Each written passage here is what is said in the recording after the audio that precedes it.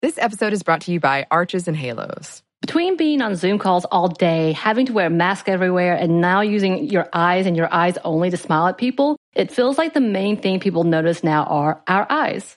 Arches and Halos is our favorite line of brow products that are so easy to find, pick up, and with a few quick steps, you can have the most amazing brows ever. They have an amazing range of products from tweezers, razors, pencils, pomade, mousses, and gels. Find Arches and Halos on your next trip to Target and Walgreens. Arches and Halos, professional brow grooming. Be bold, be you. Xfinity XFi is more than just fast. It's internet that gives you peace of mind security. Because if it's connected, it's protected. Yeah, even your robot vacuum. Can your internet do that? Learn more at xfinity.com/xfi. Welcome to Stuff Mom Never Told You from HowStuffWorks.com.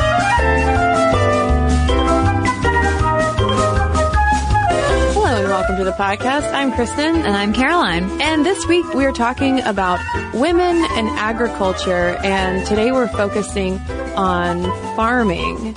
And Caroline, this episode made me a little bit jealous because I do not have a green thumb. No, I'm at once accepting of the fact that I have a brown or a black thumb and in denial.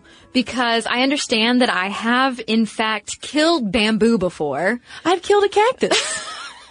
But on the other hand, I am still ever optimistic. I purchased a whole bunch of plants now that it's spring and it's warm and like tropical in Atlanta already. I've purchased a bunch of plants to keep at my boyfriend's house because I have no yard. And I am convinced that this year, Kristen, this is the year that I'm going to keep them alive.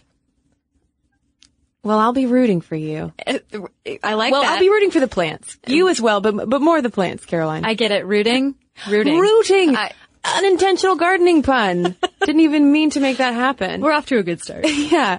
Well, I can't imagine, for one, keeping a plant in a pot alive, but to keep entire fields of plants alive is mind-boggling to me on a personal level. And when it comes to women in farming, though, this is a really exciting time to be a woman working the land because women have been farming as long as men have been farming, really. But in recent years, there's been a lot more attention paid to the role of women in agriculture. Yeah, we've got this thing that is referred to across a whole bunch of sources called the grass ceiling. That women are finally cracking the grass ceiling, or I guess putting a shovel in it. Yeah, we're getting out our lady lawnmowers and mowing it down. That's right. But a lot of focus traditionally has been on women's role on the farm being one of support. She's the supporting actress. So she's at home, at the farmhouse, she's cooking dinner, she's paying the bills, she's making sure all of the homestead stuff is taken care of, while her cowboy farmer husband is out on the tractor farming the fields. But, as we'll get into, women have so much more of a role than just that. Then, not that there's anything wrong with being at the homestead and cooking dinner and all of that good stuff, but women do have an incredibly active, rich, vital role out in the fields as well. Yeah, no longer is the end-all be-all to become a farmer's wife.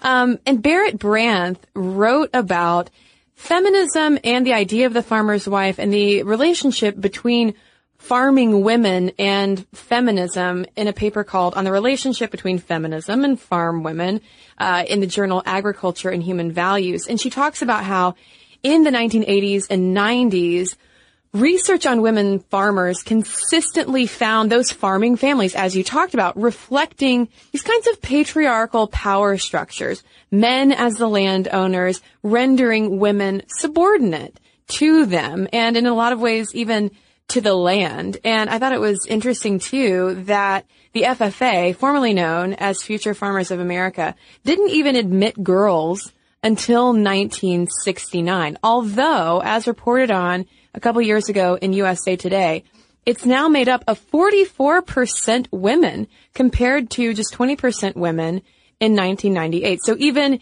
when it comes to youth an interest in farming. We're seeing a growing interest among girls. But that's crazy to me. That, like, I get the whole thing about attitudes about women and not thinking that women are cut out for farming. Like, I understand that some of those attitudes existed and somehow, still do exist.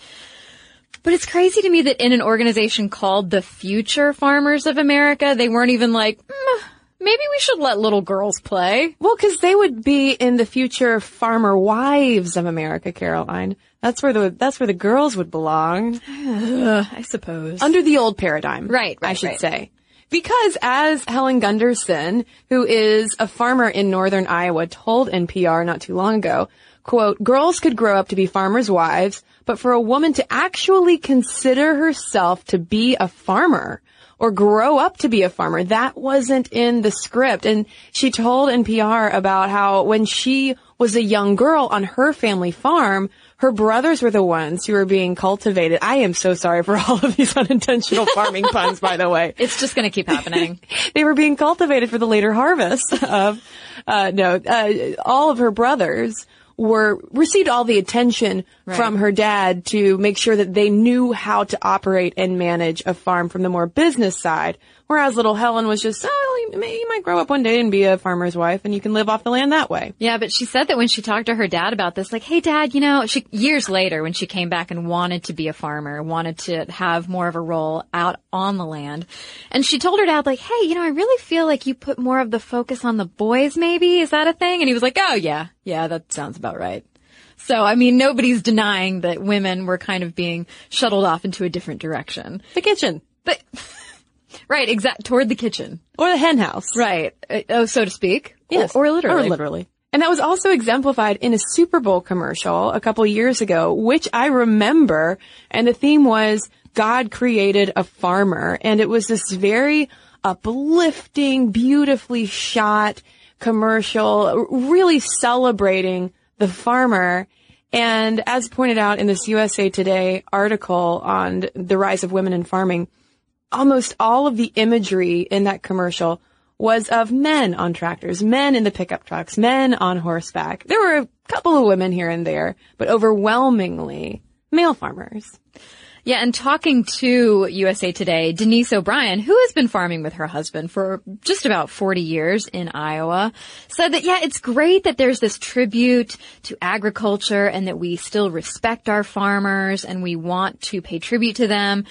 But on the other hand, she says they're missing more than half the population that's been involved with it.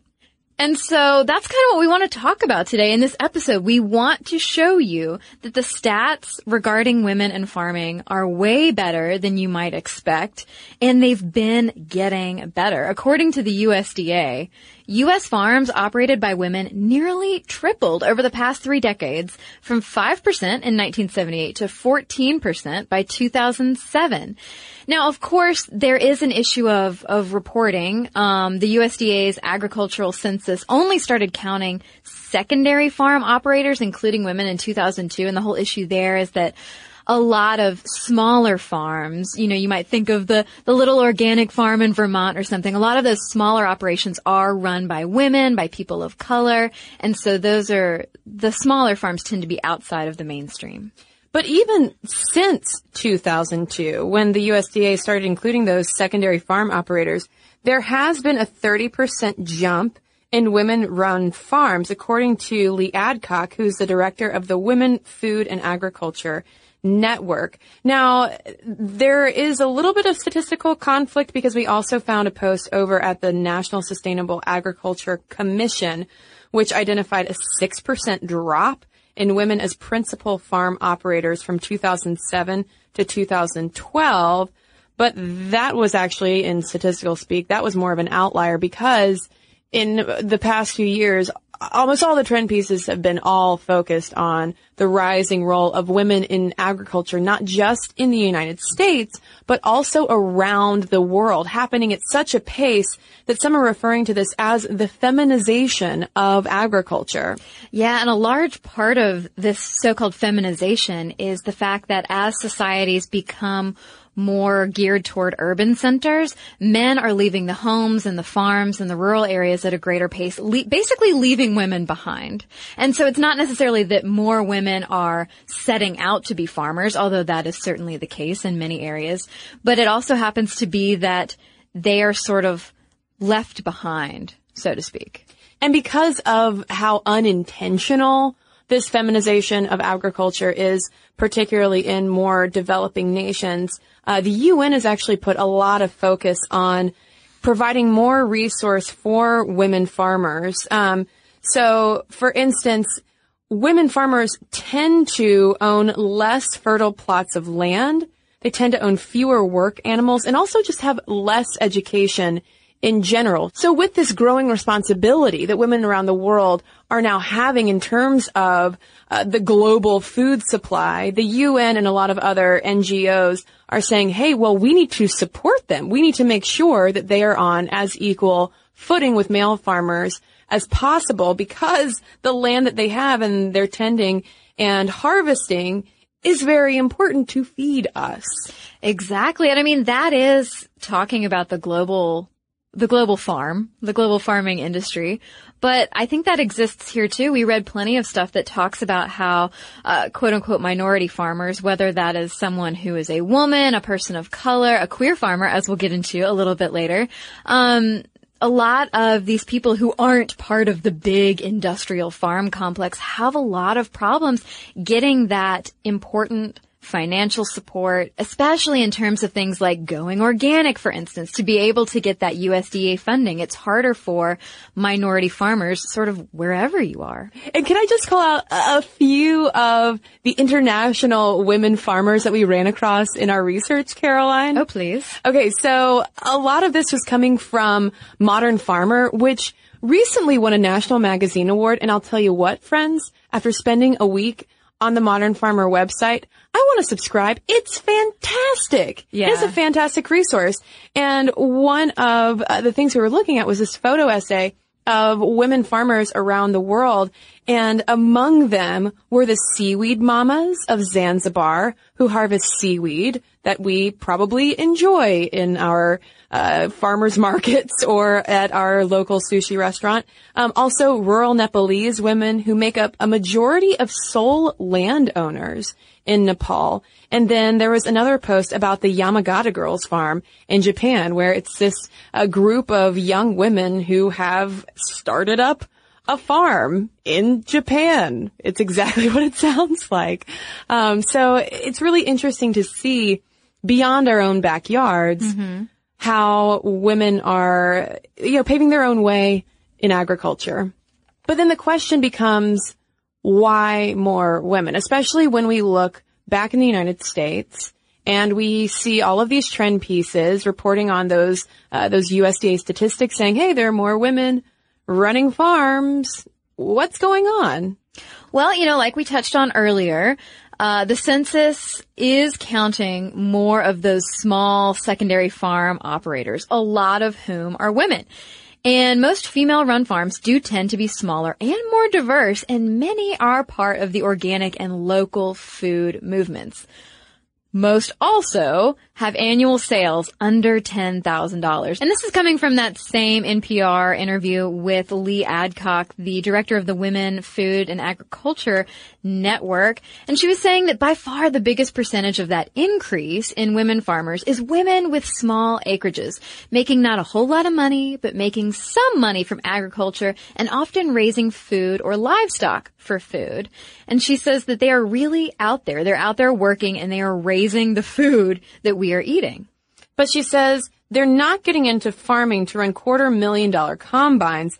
They're out there raising food. And this was something that Sonia Faruqi also explored over at The Atlantic in terms of gender and big agribusiness. The Tyson Foods, for instance, the ubiquitous chicken that you might see in your grocery stores. She says that women are scarce when it comes to running those large-scale, big factory farms. And using Tyson as an example, Tyson Foods has one woman on its executive team. But at the same time, Farooqui says it's not that surprising to not see that many women, particularly in the leadership. They might be working in the factories, but not many women in the leadership of agribusiness, because that's usually not where our interest lies when it comes to farming. We're far more interested, on average, in these smaller, more sustainable, slower kinds of food operations. Yeah, and she says that when you look at 4 of the biggest multi-billion-dollar factory farm corporations, women cumulatively constitute less than 10% of senior executives. And she's arguing in her article, though, that it would be only a good thing, only a positive thing to get more and more women on boards, on executive teams, because she argues that women have a different perspective. That yes, we tend to want to be part of those smaller, organic, homegrown, more local operations, but that our perspective on things like organic food, cage-free eggs, animal cruelty could help benefit the rest of the industry. Yeah, and when it comes to those large factory farms, that's something that we're going to talk about a little bit more in our next podcast this week, which is all about Dolores Huerta, a woman who took on directly some of those big farms out in California. But looking back at those women farmers, the rise of farmers markets, local farmers markets, which is something that we've seen here where we live in Atlanta, has been highly attractive for female producers. CSAs working with farm-to-table restaurants. The entire slow food movement has been really, really attractive to newer women farmers coming into the fold. And there's also just in general more opportunity by virtue, for instance, of farmland, family farmland changing hands as baby boomers age. Yeah, and just the fact that it's going to eventually start to be less weird in the public imagination that a woman could run a big farm and sit on a tractor and have it not be a big deal. And so maybe people like Helen Gunderson and her family, it won't be such a thing of like, well, we're definitely passing this down just to the sons and the daughter can go find something else to do. Old MacDonald is going to become Old Ms. Donald, huh?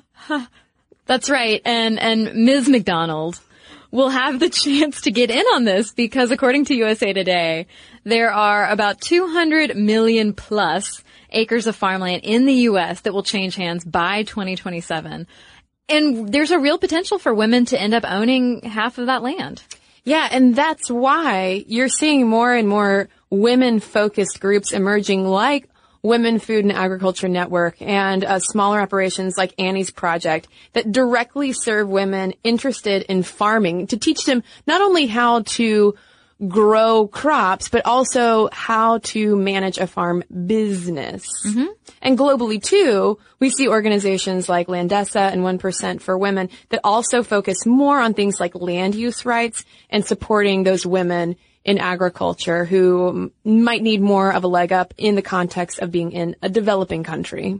And you've got the issue, too, that we've touched on about women's interest growing in farming, particularly in sustainable agriculture, because traditionally women have been likelier to control household diets themselves, so they maybe, perhaps, are more likely to go in the direction of sustainability in organic farming, fewer pesticides, things like that. And when you look at nonprofits who are focused on sustainable agriculture issues, women compose 61.5% of those employees and 60% of those organizations' executive directors. And then there are also the responses of women farmers themselves about what personally motivates them to pursue this career and lifestyle that isn't necessarily easy. And Audra Mulkin, who is a photographer who created the Female Farmer Project, documenting women farmers across the United States, posted on her fan Facebook page asking her followers what draws women to farming. And so the responses included nurturing, a desire to set a good ecological example for children, creativity, exhibiting strength, the fact that women are natural feeders and cultivators, and also a desire to make a difference. So there really does seem to be, for a lot of women in farming, this connection between themselves as women and how they see themselves in that role, and that connection to the earth and to being mothers and also to food production. But as we're going to talk about in the second half of the podcast, for some women, farming is a feminist act as well.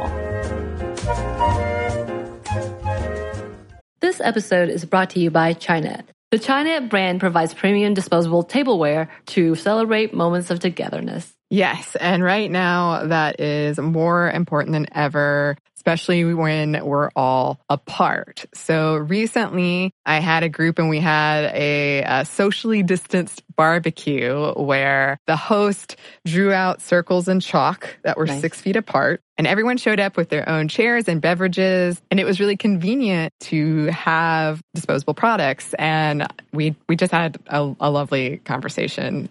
It was really fun. Yeah. And with the disposable products, I know that the Chinet brand provides durable and trusted products, which I have used before, that let you enjoy every moment of the get-togethers and traditional or now not. And there are classic white products that can work for any gathering, or cut crystal plates and cups when you want to make something a little extra special. Disposable tableware keeps things simple and cleanup easy. Chinet products are available wherever you buy groceries, including delivery or pickup. This episode of Stuff Mom Never Told You is brought to you by HelloFresh. Get fresh, pre-measured ingredients and mouth-watering seasonal recipes delivered right to your door with HelloFresh, America's #1 meal kit.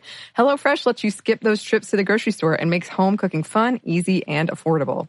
And while we're under a quarantine, I will say HelloFresh has so many recipes. It's been wonderful because it gets me out of my rut and I'm able to try new recipes instead of my same old. And they offer contactless delivery to your doorstep for easy home cooking with the family, so you don't have to have those stressful meal planning and grocery store trips. Even better, HelloFresh's pre-portioned ingredients means there's less prep for you and less food waste. So if you're ready to try some of the delicious food from HelloFresh, go to HelloFresh.com/momstuff80 and use code MOMSTUFF80 to get a total of $80 off, including free shipping on your first box. That's HelloFresh.com/momstuff80 and use code MOMSTUFF80 to get a total of $80 off and free shipping on your first box. Additional restrictions apply. Please visit HelloFresh.com for more details. So over at Bitch, Alice Parker writes about the eco-feminist movement. Perhaps you've read about ecofeminism and the links between feminism, womanhood, the traditional definition of that versus the definition that we would perhaps be aspiring to as farmers. And Parker writes about shopping at a farmer's market and buying raw fermented sauerkraut locally or direct from a farmer, doing all of these things like knitting your own clothes, riding your bicycle, cooking something simple from scratch. She talks about them as feminist acts. It might not seem obvious. They might seem small, like they're very unimportant personal acts, but she says they oppose and unweave heartless systems of oppression like factory farms and sweatshops. These oppressive systems, she writes, carry the real prison walls, not your kitchen. And so it's that argument that a lot of people make, whether it's about farming or something like the new domesticity movement, that being a provider, being the person who's raising the food, raising the livestock, knitting those hats, it doesn't have to be an oppressive act. What's oppressive, a lot of these people argue, is participating in a capitalist system that exploits workers. Yeah, and also many would viably argue poisons the land and food as well through the use of things like pesticides. And if you want to learn more about ecofeminism, we've done an entire podcast all about that, so we're not going to get into the nuts and bolts of it, but you can find that podcast over at stuffmomnevertoldyou.com. But we do want to mention briefly the women's land movement of the 1970s, and that is women with a Y, because these were radical feminists who formed separatist agricultural communities, including places like Yellowhammer and Womanshare, as a way to fully liberate themselves from the patriarchy. And again, there is a great piece on this in Modern Farmer, my new favorite magazine, not even joking. And it was fascinating to see how it was radical feminism and also lesbianism combined with agriculture. Some call this a take back the land movement, where these women really firmly believed that they needed to eradicate men from their lives completely, whether that's sexually or whether that is in any way providing for their livelihood. They were like, we don't need you. We're gonna take back the land, essentially.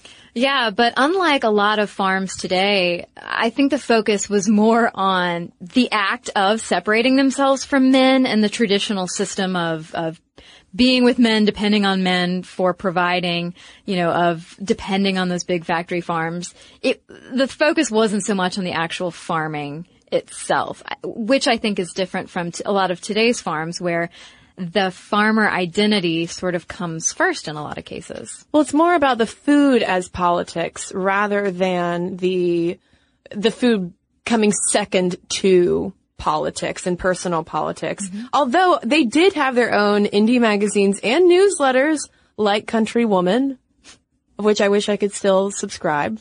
And while they were successful in demonstrating the fact that, oh, look, hey, women can actually grow plants. Well, some women, not me, typically. Women can actually grow plants. They can farm. They can be successful growers.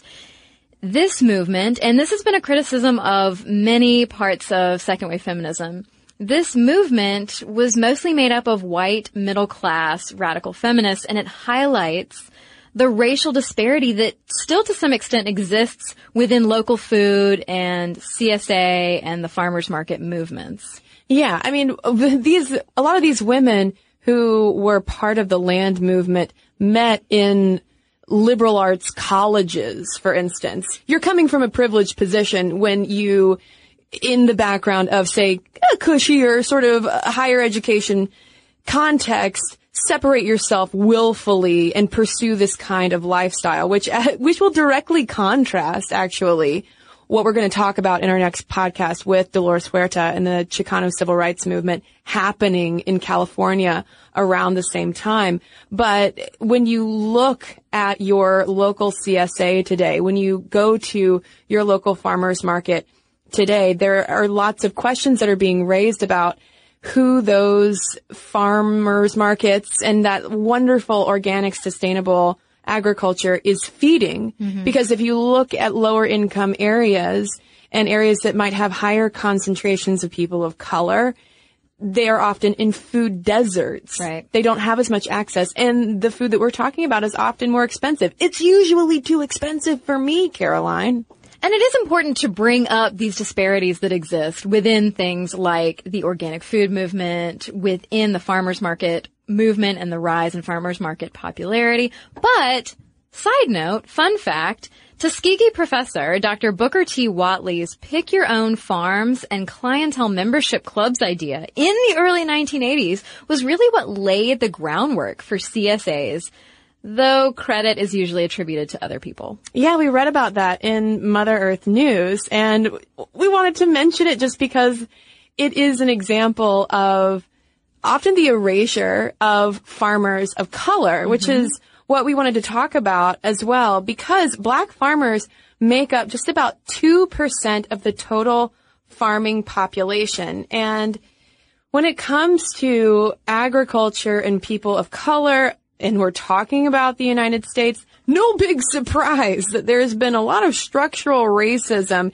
embedded within the industries. I mean, going back even pre-slavery, just to the days of out-and-out land theft from Native Americans taking their farmland, to then slavery, and then sharecropping, and then today with these massive agribusinesses and its reliance on immigrant labor. It often cheap and exploited immigrant labor, which again we'll get way more into in our next episode. But so you can understand then how it's sort of a complicated issue sometimes when people of color want to come back and reclaim that land because it's so deeply embedded.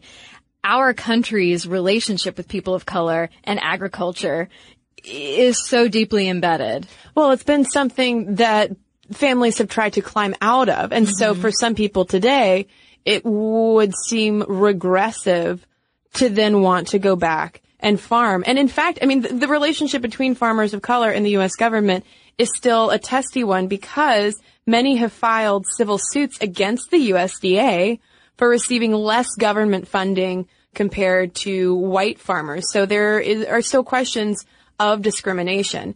And then when we talk about women farmers of color, we have layers of discrimination upon layers of discrimination. Yeah, but it's interesting, though, that a greater proportion of women of color operate farms than do white women. Because if you look back to stats from 2012, 14% of female principal farm operators were African American versus 20% of them being Asian, and 30% were Native American, compared to 13% of female principal farm operators who were white in 2012. And because of, the existence of this diversity, but at the same time, still going back to our collective idea of what a farmer looks like, it's Old MacDonald. It's usually an older white gentleman with a pitchfork and a plaid shirt and overalls and a little straw hat riding on a tractor. Natasha Bowens, aka Brown Girl Farming, started blogging about diversity in farming and also started something called the Color of Food Project to document the lives and the crops of farmers of color around the United States. Yeah, this was really interesting, looking at women who, like you said, Kristen, felt almost compelled to leave rural areas, especially in the Southeast, to leave those rural areas, leave that history that is so, the racial aspects intertwined with agriculture, to leave that all behind. And then how when they got older, they realized, no, what I want to do is go back to the land, whether it's a political statement or whether it's to really just take care of my family. Or your community, like the example of the woman in the lower Ninth Ward in New Orleans, starting a garden to feed that community. Yeah, and if you look at Natasha Bowen herself, she has a really interesting take on farming and femininity, because she says that I've personally never felt more like a woman than the first time I dug my hands into the soil. And that's a statement that may not align with what society defines as feminine. Getting our hands dirty, riding tractors, herding cattle. So affirming that feminine identity with the land and finding that solidarity while out on the road for the color of food was so important to me. And I love that, because you really can argue that either way, that farming is super traditionally feminine. If we go all the way back to hunter-gatherers, men hunting, maybe women gathering and farming, or if you go all the way to the other side and say that it's totally unexpected, it's non-traditional work for women. Well, and for a lot of people, farming is radical as well. A lot of what Bowens has discovered and talked about through the Color of Food Project is the food justice movement, that intersection of, providing this kind of healthy, sustainable food for these communities that are usually not so linked in with their local farmers markets. And she says that women are leading the food justice movement for farm workers. And she calls out examples like the Coalition of Immokalee Workers in Florida.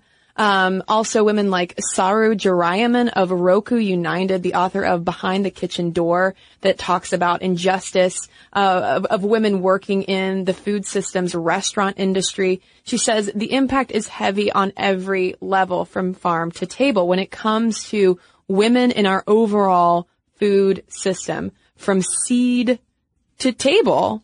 And we're also seeing a rise in organizations like Southeastern African American Farmers Organic Network that help train and mentor Black organic farmers. But what's interesting about that organization, while it is certainly not focused solely on women, what people within that organization have noticed is that more and more people that they're dealing with are women. They're women farmers, especially in the Southeast, who are seeking more resources, basically more kind of like friends in the farming business. And in addition to farmers of color organizing, getting more recognition, and really fighting for food justice, and seeing those intersections between identity politics and what is on our plates, we also have to talk about LGBT farmers, who are another group challenging the status quo of who can be a farmer and what a farmer looks like. And this was something that was really publicized on a more national level by Jonah Mossberg's documentary Out Here.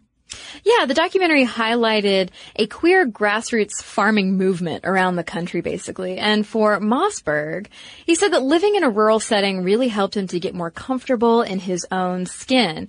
He says that it made me feel strong. It made me feel like everyone else around me, because Mossberg is a trans farmer. And what's so interesting in listening to not only what Mossberg has to say, but talking to other farmers too, is that he makes it clear that sort of the farming identity is almost above everything else, and that when you are farming, when you've got your hands in the dirt, when you're in touch with the land or, you know, the animals that you're raising, it's almost kind of an equalizer. And so I love this idea that we saw in a couple different places about how minority farmers, whether you're a woman of color, an LGBT farmer, you're queering the farming system, and that it's less about being gay, being lesbian, being a trans farmer, and so much more about just being almost an unexpected farmer, being an outsider who's working to change that industry.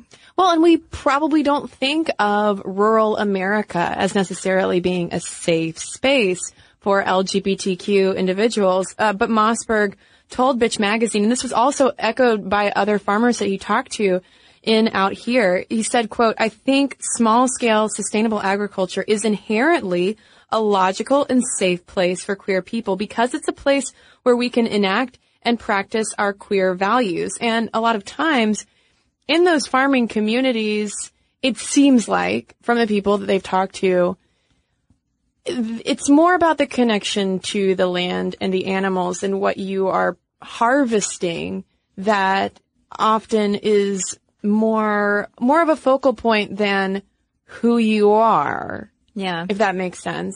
But it seems like the common thread through all of these different groups of people is that they're bringing different perspectives to farming, and how important that is. I mean, just like we talk about getting different perspectives in any industry, in any line of work, and what a difference that different types of people can make, especially when it comes to our own health and the food that we put in our bodies. Yeah, and I was really heartened to see as well that the USDA has been supporting that queering of the farm system, as Mossberg put it, because it and the National Center for Lesbian Rights now host a rural pride campaign, which is great. And can I just mention my favorite quote from Mossberg, in which Bitch asked what the queerest vegetable was, and he said, "It's not rainbow chard." Everybody always says rainbow chard. There is, in fact, an LGBTQ farming group out in the San Francisco Bay Area that I think is called the Rainbow Chard Coalition. He says it's not that. He thinks it's celeriac. Yeah, which made me want to go buy it immediately. I know. His description of cooking with it, I was like, oh man, I need to get my boyfriend to cook with this. And what about, there was also a goat farmer who runs a farm called like Sassy Nannies or something like that and makes incredible cheese. It was great to just see all these profiles of, you know, these LGBTQ farmers, these farmers of color, these women farmers, all of these people who are reclaiming land in their own ways, and also considering, Caroline, how much it contrasts my day-to-day, highly urbanized life, and imagining what a joy that pace must be like. They're waking up a lot earlier than I am, I'm sure, yeah. And farming is not easy by any means, but just to think about how much those people that we've been talking about and reading about appreciate the land and what they do so much. Kind of made me want to go be a farmer, to be honest. Yeah, I mean, there was an attitude kind of in several of the people we read about who were sort of opting out of that urban 9-to-5 lifestyle, who were pursuing something different, whether it was for political reasons or purely personal, wanting to get back in touch with a more, quote unquote, a more natural way of living, of living off the land. Yeah. And just fascinating to see how that idea of what a farmer looks like is absolutely changing. Mm-hmm. So I really hope there are some farmers listening. Urban farmers, community gardeners. I don't care. If you can grow plants, hey, you're a farmer in our books. We want to hear from you, though. momstuff@howstuffworks.com is our email address. And any thoughts on sustainable agriculture, food deserts, food justice, and this idea of queering our food system. Let us know all of your thoughts. momstuff@howstuffworks.com, again, is our email address. You can also tweet us at Momstuff Podcast or message us on Facebook. And we've got a couple of messages to share with you when we come right back from a quick break. This episode is brought to you by BetterHelp.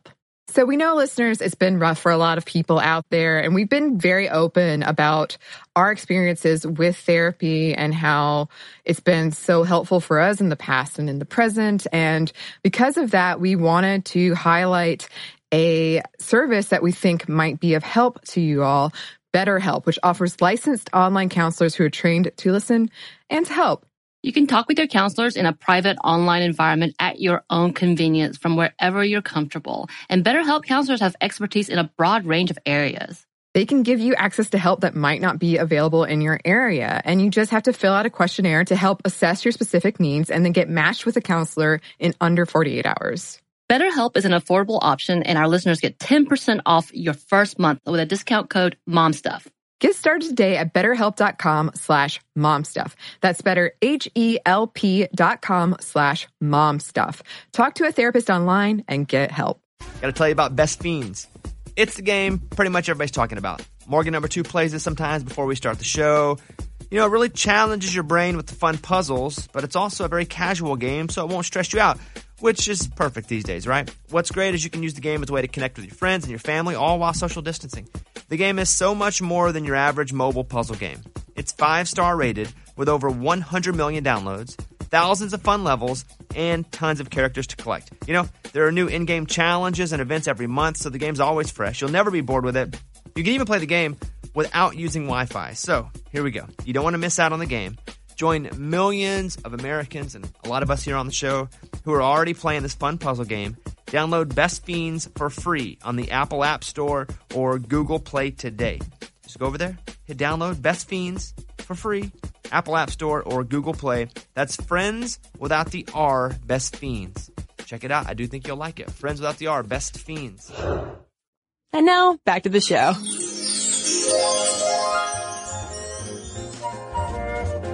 So, I have a letter here about our episode on passive-aggressive behavior. And you know, in the episode we pointed out that the stereotype is that more women are passive-aggressive than men, that it's totally a woman thing, but that in reality it's way more of a kind of 50-50 split. And so we have a letter here from Brittany kind of talking about that.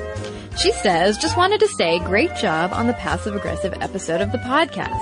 When I first saw the title, I thought, oh yeah, I definitely think it's more gendered toward females.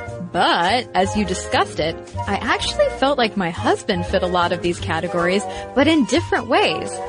I can't believe the term, oh, I'm only kidding, never came up. We've had so many conversations about this in my relationship. I feel like my husband is constantly teasing or giving smart/harsh remarks in the name of humor, and now I'm wondering if that's just his version of being passive-aggressive. For what it's worth, he claims it's a remnant of his time in the military, which ties in perfectly to the beginning of that episode. I think girl-on-girl passive-aggressiveness may be more common than male-on-male passive-aggression, but I would argue that when it comes to straight, cisgender relationships between males and females, both platonic and romantic, they're equally full of passive-aggressiveness on both sides, even if it displays differently. Perhaps because of ingrained beliefs and physical power discrepancies, ? Thanks for the podcast, and thanks for all you do. And thank you, Brittany. Well, Caroline, I have a letter here also from a Brittany. Ooh. And it's on our OCD podcast. And Brittany writes, I wanted to share my youngest brother's story. He was completely, quote, normal as a young child. And suddenly, when he was about 13 or 14, he began to exhibit intense, typically OCD-like symptoms.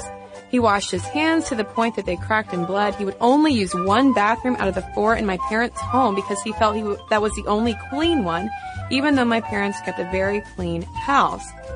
After taking him to the therapist for months with no results and in fact worsening symptoms, my frustrated mom resorted to researching his symptoms herself and came across a rare syndrome called PANDAS, which stands for Pediatric Autoimmune Neuropsychiatric Disorders Associated with Streptococcal Infections. Basically, it's a mouthful that means kids who have had strep sometimes develop an autoimmune reaction to the bacteria, which causes their immune system to begin attacking their brains, leading to symptoms that can look like OCD or other psychiatric disorders. It turns out that the existence of PANDAS is not agreed upon in the medical community, and my brother's pediatrician wouldn't take my mother's inquiry about it seriously. My mom didn't give up there, however, and went to locate an immunologist/PANDAS specialist a few hours away. In one visit, the specialist confirmed my brother's diagnosis as PANDAS rather than true OCD. He was prescribed a heavy round of antibiotics to kill off the strep bacteria. Within a week of taking the antibiotics, my brother's symptoms were noticeably improved, and within a month, he was back to normal. I just wanted to share this in case it might be helpful to other listeners, especially since PANDAS can mask itself as OCD, but is in fact very rare and hard to diagnose. So thanks for the heads up, Brittany, and thanks to everybody who's written into us. Mom7howstuffworks.com is where you can send us your letters, and for links to all of our social media, as well as all of our blogs, videos, and podcasts, including this one with our sources, so you can see all of those Modern Farmer articles I am now obsessed with. Head on over to StuffMomNeverToldYou.com. For more on this and thousands of other topics, visit HowStuffWorks.com.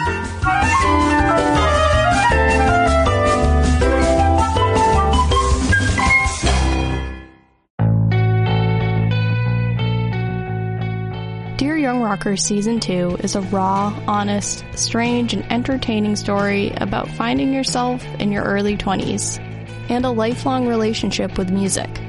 It's hosted by me, Chelsea Urson, and is executive produced by Jake Brennan of Disgraceland. Dear Young Rocker comes to you from Double Elvis Productions and iHeartRadio. Listen to Dear Young Rocker on the iHeartRadio app, Apple Podcasts, or wherever you get your podcasts.